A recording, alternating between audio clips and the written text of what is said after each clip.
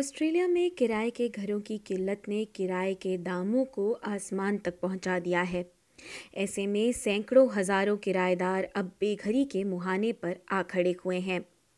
जहां एक ओर महामारी के बाद से अधिक जगह की चाह में किराए के घरों का बाजार संकुचित होता चला गया, वहीं प्रवासन, निर्माण के रुझान और बढ़ते ब्याज दरों के बीच परिस्थितियां बद से बदतर होती चली जा रही हैं। किराए के घरों की ये किल्लत वक्त के साथ और बढ़ेगी ही, ऐसा कहना है S&P ग्लोबल के एनालिस्ट मार्टिन फू का। It really is a landlord's market. It's a difficult market for tenants or would-be tenants, and it's not going to get easier for new renters anytime in the near future. उनके सामने 2 दशक की अब तक की सबसे न्यूनतम किराए के घरों की उपलब्धता खड़ी है। साथ ही किराए लगभग $100 प्रति सप्ताह की दर से बढ़ रहे हैं। सुनिए New South Wales tenants union के मुख्य सचिव लियो पैटरसन रॉस क्या कहते हैं। And that means it's over $5,000 a year that this family has to find in their household budget. And that does mean that people are cutting back on food, on healthcare, on education, and other essentials just to keep that roof over their head. किराए बढ़ने के दूसरे कारणों में बढ़ते ब्याज दर, महंगाई और किराए के घरों के बाजार में आते नए लोग हैं।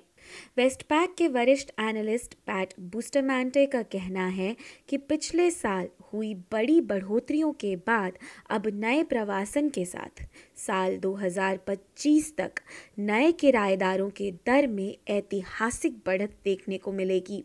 It's particularly adding further demand to the areas along the East Coast capital cities where migrants tend to come when they arrive into Australia. So that's your Sydney, that's Melbourne, and Brisbane as well. Federal सरकार ने अगले 5 सालों में 1 million नए घर बनाने का लक्ष्य जरूर रखा है, लेकिन हाउसिंग इंडस्ट्री एसोसिएशन के मुख्य अर्थशास्त्री टिम रेडन का कहना है कि लघुकालिक अवधि में घरों की कमी एक बहुत बड़ी समस्या के तौर पर हमारे सामने है। We're seeing the number of completions of multi-units are well below what they were a couple of years ago. And that's a segment of the market that's really struggled over the last couple of years.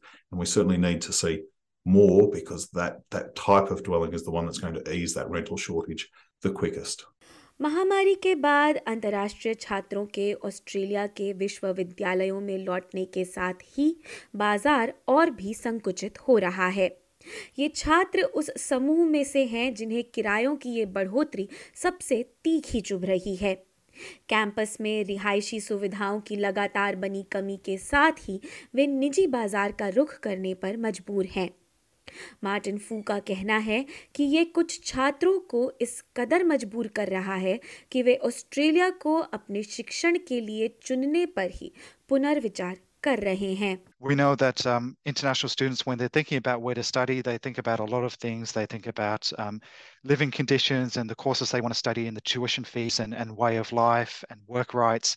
And increasingly, accommodation is going to be another factor that they've got to consider before they decide whether they want to study in Australia, in a particular city, maybe go to a different city, maybe go to a regional campus, or maybe go to one of Australia's competitors offshore. जब स्थानीय विश्वविद्यालय एक बड़े स्तर पर अंतर्राष्ट्रीय छात्रों पर इतना निर्भर हों, तब किफ़ायती रिहायशी सुविधाएं एक बड़ी आवश्यकता बन ही जाती हैं। SBS न्यूज़ से गैरेथ पॉरहैम की इस खबर को SBS हिंदी से आपके लिए प्रस्तुत किया है वृशाली जैन ने।